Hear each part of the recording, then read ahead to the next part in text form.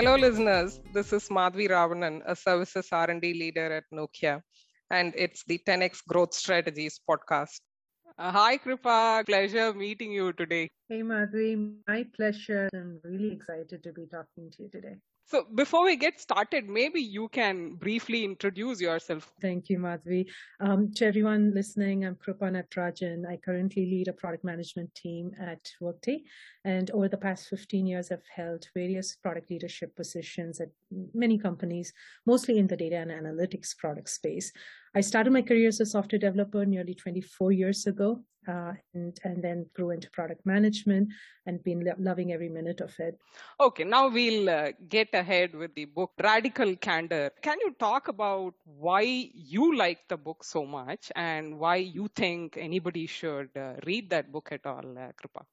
So let me start out with a quick summary of the book. Radical Candor speaks about giving and receiving compassionate feedback. The author, Kim Scott, talks about a quadrant. So imagine an x-axis that goes from the left to the right, with the right being directly challenging, clear, crisp, timely feedback. The y-axis from the bottom to the top rises in the care spectrum. So the goal is to encourage you to be on the top right quadrant, which is radical candor, or giving and receiving direct, candid feedback because you care. If you move down to the bottom right quadrant, the care quotient goes down. You're being direct, but you're not being nice about it, or you're not really caring for the outcome or why you're giving the feedback. This really is the asshole quadrant, as the author describes it. And then moving to the top left, you care enough, but you do not deliver crisp feedback. Many of us struggle here. I personally have struggled in this quadrant many times, and I'll talk about how I've gone over that. And the bottom left would be where you don't care and you don't give or encourage feedback. It's what the author calls manipulative insincerity, probably the most toxic place to be. So taking a step back, again, that's kind of what the book talks about, right? In my personal journey through my career, I've initially attributed success to mostly skills, your dedication, your hard work, what you're learning. Having started my career as an engineer, everything is logic driven. If you're learning a lot, if you're working hard, and then everything is all right, right? While these are important, there's an equally, if not more important influence on one's career journey, resulting from who they are as a person. That personal aspect of us is shaped by our upbringing, our experiences, what life has taken us through, and so on. And I started realizing where these two tracks start intersecting quite a bit, right? And in trying to shape myself to be a better person that's able to, again, deliver even better, one of my explorations, those is what led me to Radical Candor. In my early career, I struggled with saying no to anybody or questioning authority, or even was very uncomfortable providing critical feedback, right? As I grew in my leadership roles, I was always empathetic. I would never hesitate to praise and was always good with praise, but critical feedback was not something that I was able to give. So I did stay in that top left quadrant that Kim Scott describes, which is I did care about people, but could not muster myself to provide clear, crisp feedback that was critical, right? So the aha moment came when I realized that holding such developmental feedback back and my inability to challenge people directly actually impedes the people that I lead from the growth they deserve, right? And quite frankly, doesn't help me either. So that's kind of what brought me to the book, and I've learned quite a bit from it. Thanks for such a candid, honest, and down to earth view of what you are as a person and how you found the book itself. Right now, at the workplace, how do you care for people who are working for you? What sort of practices that you are habitually following today that sort of let people know that you do give a damn and you do care for them? So share some insights, Kripa. Absolutely. And you hit the nail on the head, Madhvi. It's one thing to care. The other is to also be explicit about actioning on that care or letting people know. And even Kim Scott talks about how compassion is different from empathy, and that compassion is both empathy plus action out of it, right? So how do you express that? How do you deliver on it is very important. To me, the most important thing is to be a listener with an open mind, right? You cannot fake caring and listening. So if you're showing up and Monday morning, you're running into people and say, hey, how was your weekend? How are you doing? And before they answer, you just move on and you start discussing the task and on hand or the work on hand. That question is kind of muted, right? You didn't really wait for an answer. So it's just a pleasantry. It's not genuine, and that's very easy to spot, right? That's just a small example, but if you're not being genuine, it's very easy to spot, right? I definitely focus on listening. So it's very important for me to be listening with an open mind. And then once you listen, don't throw out advice and solutions. Be a good listener, empower the person that you're speaking with, guide them through the conversation with what ifs. Try to understand more without jumping into, again, I've been there, done that, so I think this is what you need to do, and things of that nature, right? Really listening with that humbleness, with that open mind, guiding people, empowering them to, again, just being able to move forward with whatever it is that's challenging them. Credit them on that success and don't harp on failures. Right? But last but not least is to always follow up on what someone praised. If had a conversation, follow up on it. If there was an action that you needed to take, the best way to show that you're listening, which is to show that you're caring, is to actually action on the outcome of that conversation, even if it means that you're just looping back and saying, hey, we had that conversation before, how's it going now? Is that resolved? Do you need any other help? And so on. So really closing the loop, making sure that it's not just that you're listening and forgetting, but listening and actioning, and making sure that that you're expressing that through action. I like how Kim Scott talks about empathy not being the same as compassion, right? As I said, it really boils down to actioning, and then gain the trust, be a guide, not a dictator, and then people would absolutely feel cared for. Also be the biggest advocate for your people, right? Recently in a conversation, and someone told me, when you promote your team, you're promoting yourself, right? When you're praising your team, you're praising yourself. I respectfully disagree. Promoting your team means you care for their success enough and you empower them to shine when you're not in the limelight. So when I enable a teammate to go to, let's say, a high visibility meeting with the senior leadership by themselves and do not share, I'm caring enough to put them on the pedestal and not share any of that limelight myself. And that's an amazing way to show that you care, right? In the workforce. Coach in private, let them shine in public. Again, people may forget what you said, what exact guidance you gave, but they don't, end of the day, forget how you make them feel. So when you show that care through your actions, they feel like they're trusted, they're being empowered, and essentially cared for. Fantastic, Kripa. I can relate so much to every one of those points that you mentioned. Now let's talk about challenging directly, right? So, Kim recalls a very nice experience that she had with Cheryl. I think Kim is on her first role in Google, leading ads business for YouTube, and that business is growing by leaps and bounds. She makes a presentation to the founders, and the presentation goes well, but in between the presentation seems to be excessively using right? While in the meeting, Cheryl, who's her boss, praises her in public, and then outside the meeting hall, she takes her and then walks along with her and tells her that Kim, this sort of looks bad on you. You will have to work on it, and I'm happy to assign a speaking coach. So the interesting part is Kim tries to brush the feedback away, but then Cheryl doesn't give up. She just makes a blunt statement that that made you look dumb. Then Kim starts listening, and then she works along with the coach and she gets over it. So that's a fantastic experience, I would say. I would like to hear from you, Kripa. What's your most recent experience of sharing critical feedback to a colleague of yours, and what worked, what what didn't work, what learnings you have? Talk about it. Absolutely, Madhvi. And Kim refers to this, right? And a lot of us relate to it. When we are growing up, we've been told, if you have nothing nice to say, don't say anything, right? Like that's kind of instilled from a very young age. And then when you're instilled with that, and then now you're in a position where someone's growth, someone's, again, career, or your career and your collective success as a team actually hinges to a large degree on that candid feedback, critical feedback that's delivered in the right way, then you start thinking about it differently. It's a muscle. For me especially, it's not overnight. Just reading a line, and even if I have aha moments from the book, it doesn't happen overnight. I cannot show up the next day at work and be comfortable sharing critical feedback. It's a muscle that you build over time.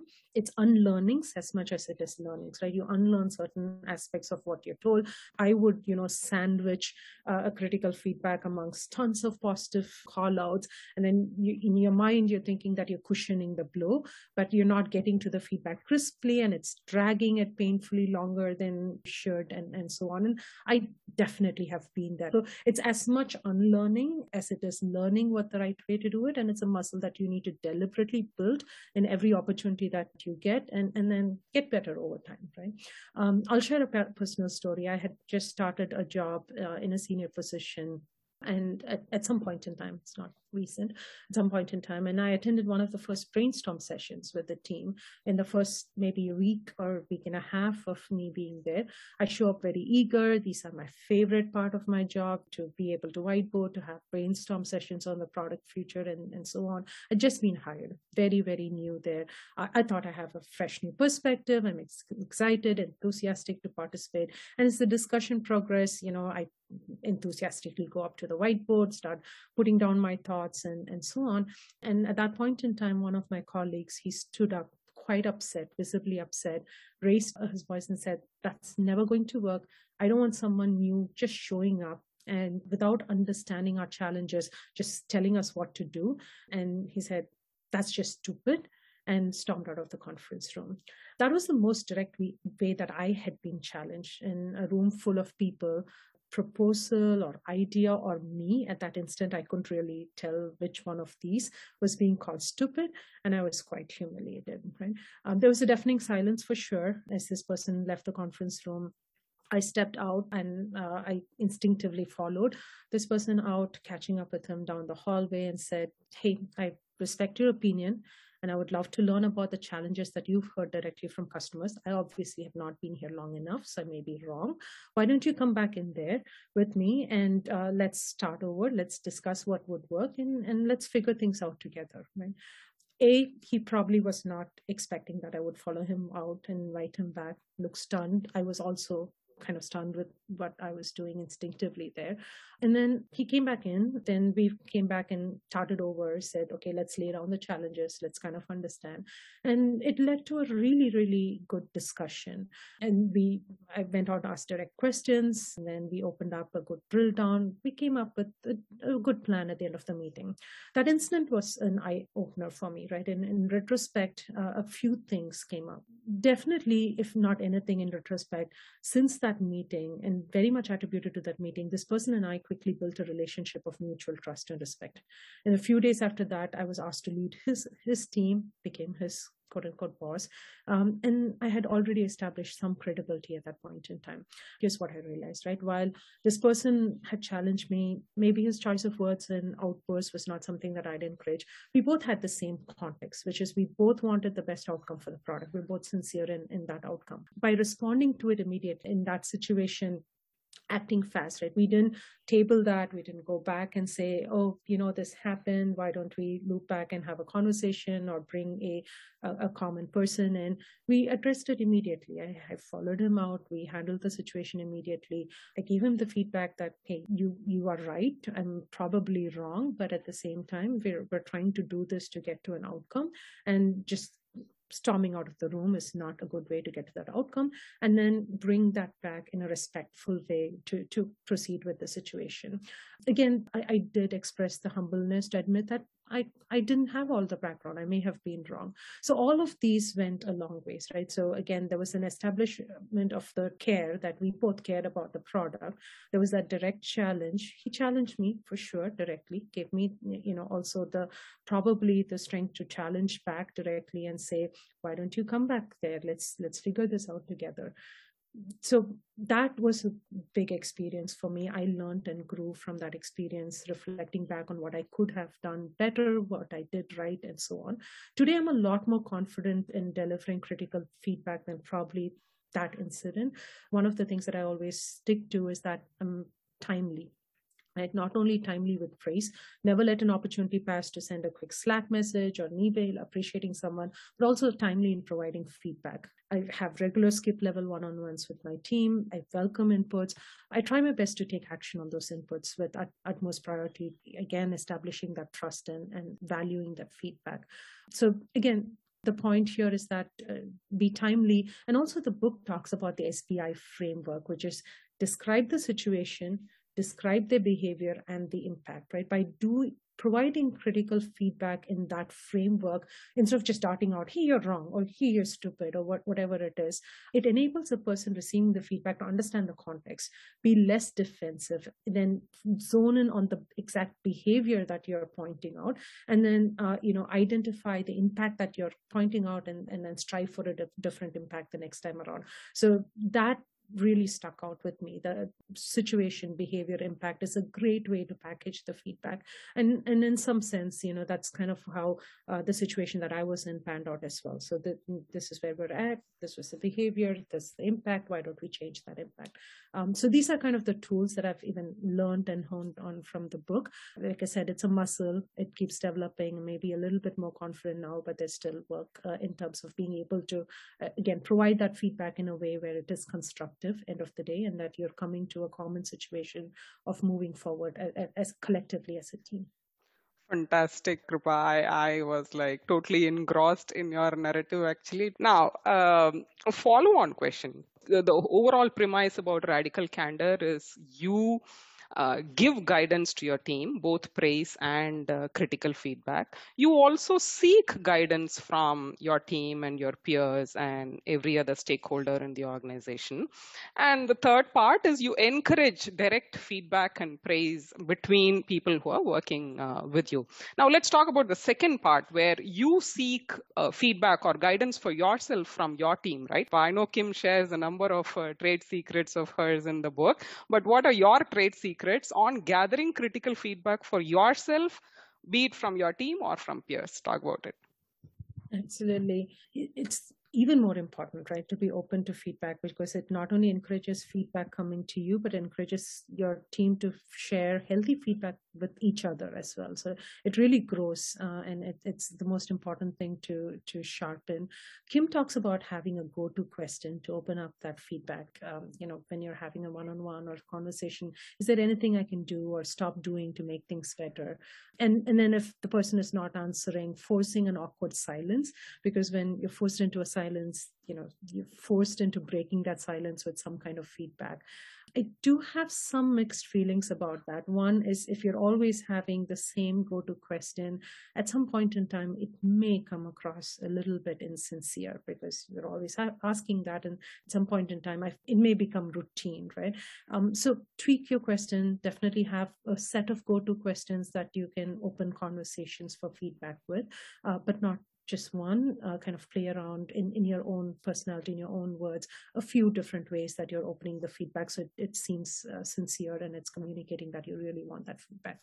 The awkward silence thing, it's also, right, I would say some people can force that awkward silence and kind of bring the answer out. It's a great tool.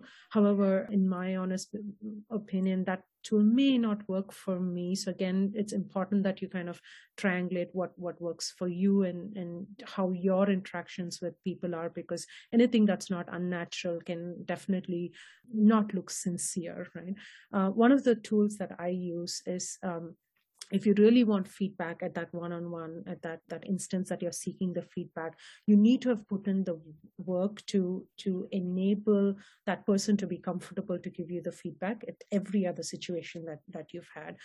One tool that I constantly use is in meetings, when you're in a large meeting, when there's a lot of people.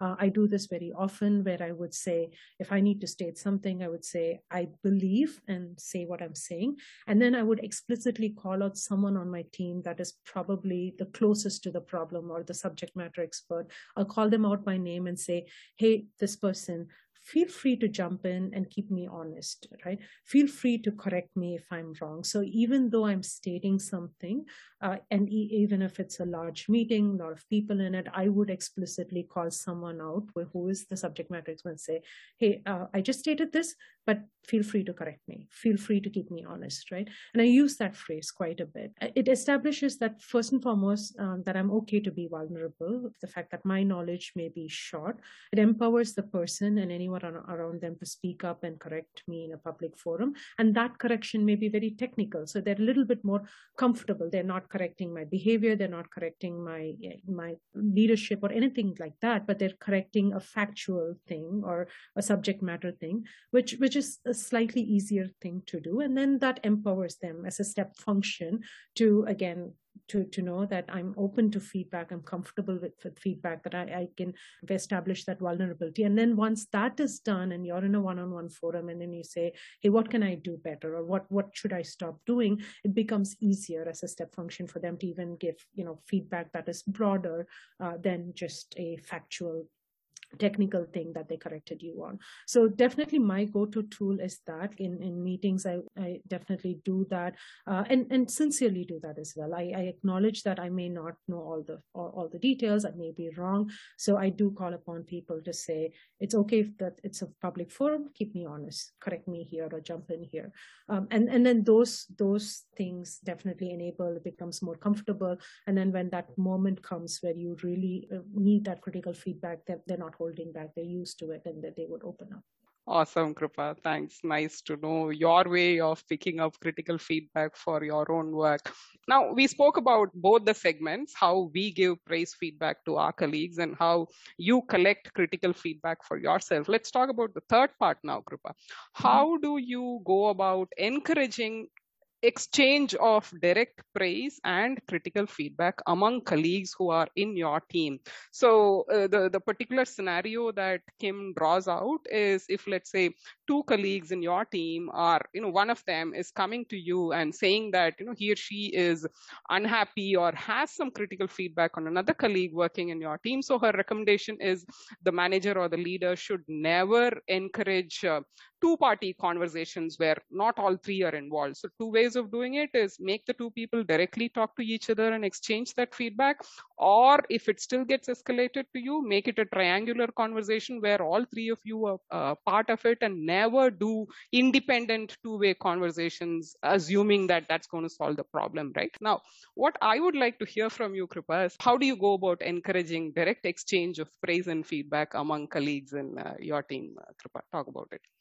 Sure, and absolutely agree with you, right? The two-party conversations, again, you start losing some trust. It almost boils down to he said, she said kind of scenarios, which you don't want to get into. Definitely bringing everyone on the same page, a three-way conversation. Focusing on the outcome is one of the most important things, right?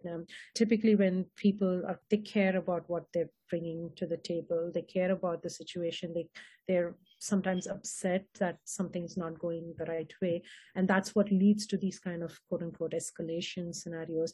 And at that moment, it's important to again remind ourselves that the focus is on the outcome, right? Again, it's not about how we got here, but share feedback about where we want to go and how do we want to take that forward collectively. I do encourage if there's two people involved, for them to talk directly, remind them about that guidance and guardrail, which is really, let's focus on the outcome. Why don't we come up with the right outcome together? And if they need this to be a three-way conversation, let's make it a three-way conversation. So if it's a two-way conversation, it's only between the two parties involved, not between the leader and one party and the leader and the other party and so on, right? Otherwise, bring that into a three-way conversation. Again, like I said, focus on the outcome. Even the situation, behavior, impact kind of tool is very helpful here as well. Again, instead of just focusing on what happened, it's about what was the impact that behavior lead to in that situation, and how would we like the outcome to be any different from that impact, and what do we do to get us there, right? So forward looking all the time. Awesome, Kripa. Thank you. So just one other topic that gave me an aha moment is her reference to what she calls as rock stars in the team and superstars in the team, right? So Kim's view is every team requires people who are stable and people who are growth oriented, right? So she says people who want to work, continue to work on an area that they're handling and continue to specialize in it, continue to do great in that area. She calls them as rock stars. And then Yeah. people who want to, grow and do the next challenging thing and move on, etc., they are the superstars. And she says there needs to be a fair balance of both sort of personalities in every team, right? So what has been your insights or experiences or your ways on this, Kripa? Yeah, it's a great point, right? And sometimes that association of growth, when it starts equating into climbing the management ladder or the corporate ladder, it becomes even more dangerous because not everyone is cut out to be on that path, right? I know of a superstar user experience designer that I've worked with, one of the most brilliant creative minds I've ever been around. His thinking towards like designing user experiences is so radically different. Just amazing to see how he comes up with these ideas to encourage quote unquote growth. If we were to make this person a manager, they'd be so unhappy in their role because they what this person would rather do is solve bigger problems in an innovative, creative way, create experiences that are completely different from what products have identified in the past and so on. And any minute you take this person away from that and ask them to like manage a team or things of that nature, is going to be miserable for that person, right? So typical superstar, when I think of people that I've worked with, this person jumps up at me as a superstar. The most important thing though is to not bucket people into labels, right? Even when I said this person is a superstar, it's not to bucket them as a superstar forever. Be open to the fact that we all go through our rock star phases, our superstar phases, and for some of us, even our rock bottom phases, right? It's important to meet people where they are in their journeys, their phases of life, of phase of their career, phase of whatever journey that they're on, and encourage them for the best outcomes for them, right? Not what we picture to be growth for the person, but to really encourage them and be open to what they picture as growth for them at that particular point in time. So I think in addition to that distinction that, hey, some people may not want to climb a corporate ladder to be more successful. They can be more successful. They can grow in other ways. That superstar, rockstar distinction, it's also important to me to not bucket people into these labels, right? It's a journey. We're all in different phases at different parts in life. And it's important that we recognize that for the people that are around us in terms of this point in time. Like, where are they at? What will make them happy for the next step at that point in time? Absolutely great one, Kripa. I like the fact that you said it's a phase that each of us go through. I completely agree with you. Fantastic conversation, highly revealing and educational, particularly because it's all based on experience. Thanks for sharing all the insights, Kripa. Any closing notes before we conclude? Yeah, one assumption that I would like to address is that we sometimes think that to have these kind of radical candor conversations and to understand and to be able to deliver or receive critical feedback, that somehow we first need to establish and build trust. And once we've built the trust, then the candor and the direct feedback can happen. So in waiting for trust to build, first and foremost, there's no easy way to measure when you've hit that mark of, hey, now we have trust between A and B. It's not easy to kind of measure it. So somehow you're waiting for something that is slightly intangible in terms of knowing when exactly you have someone's trust.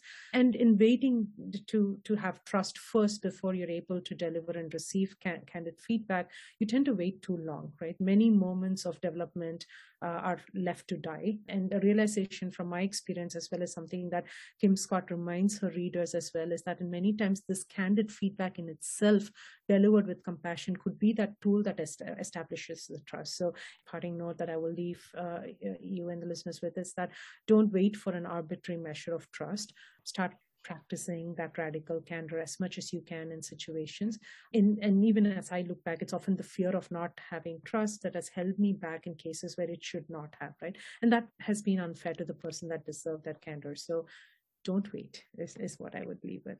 Thank you. Thanks so much. Fantastic conversation.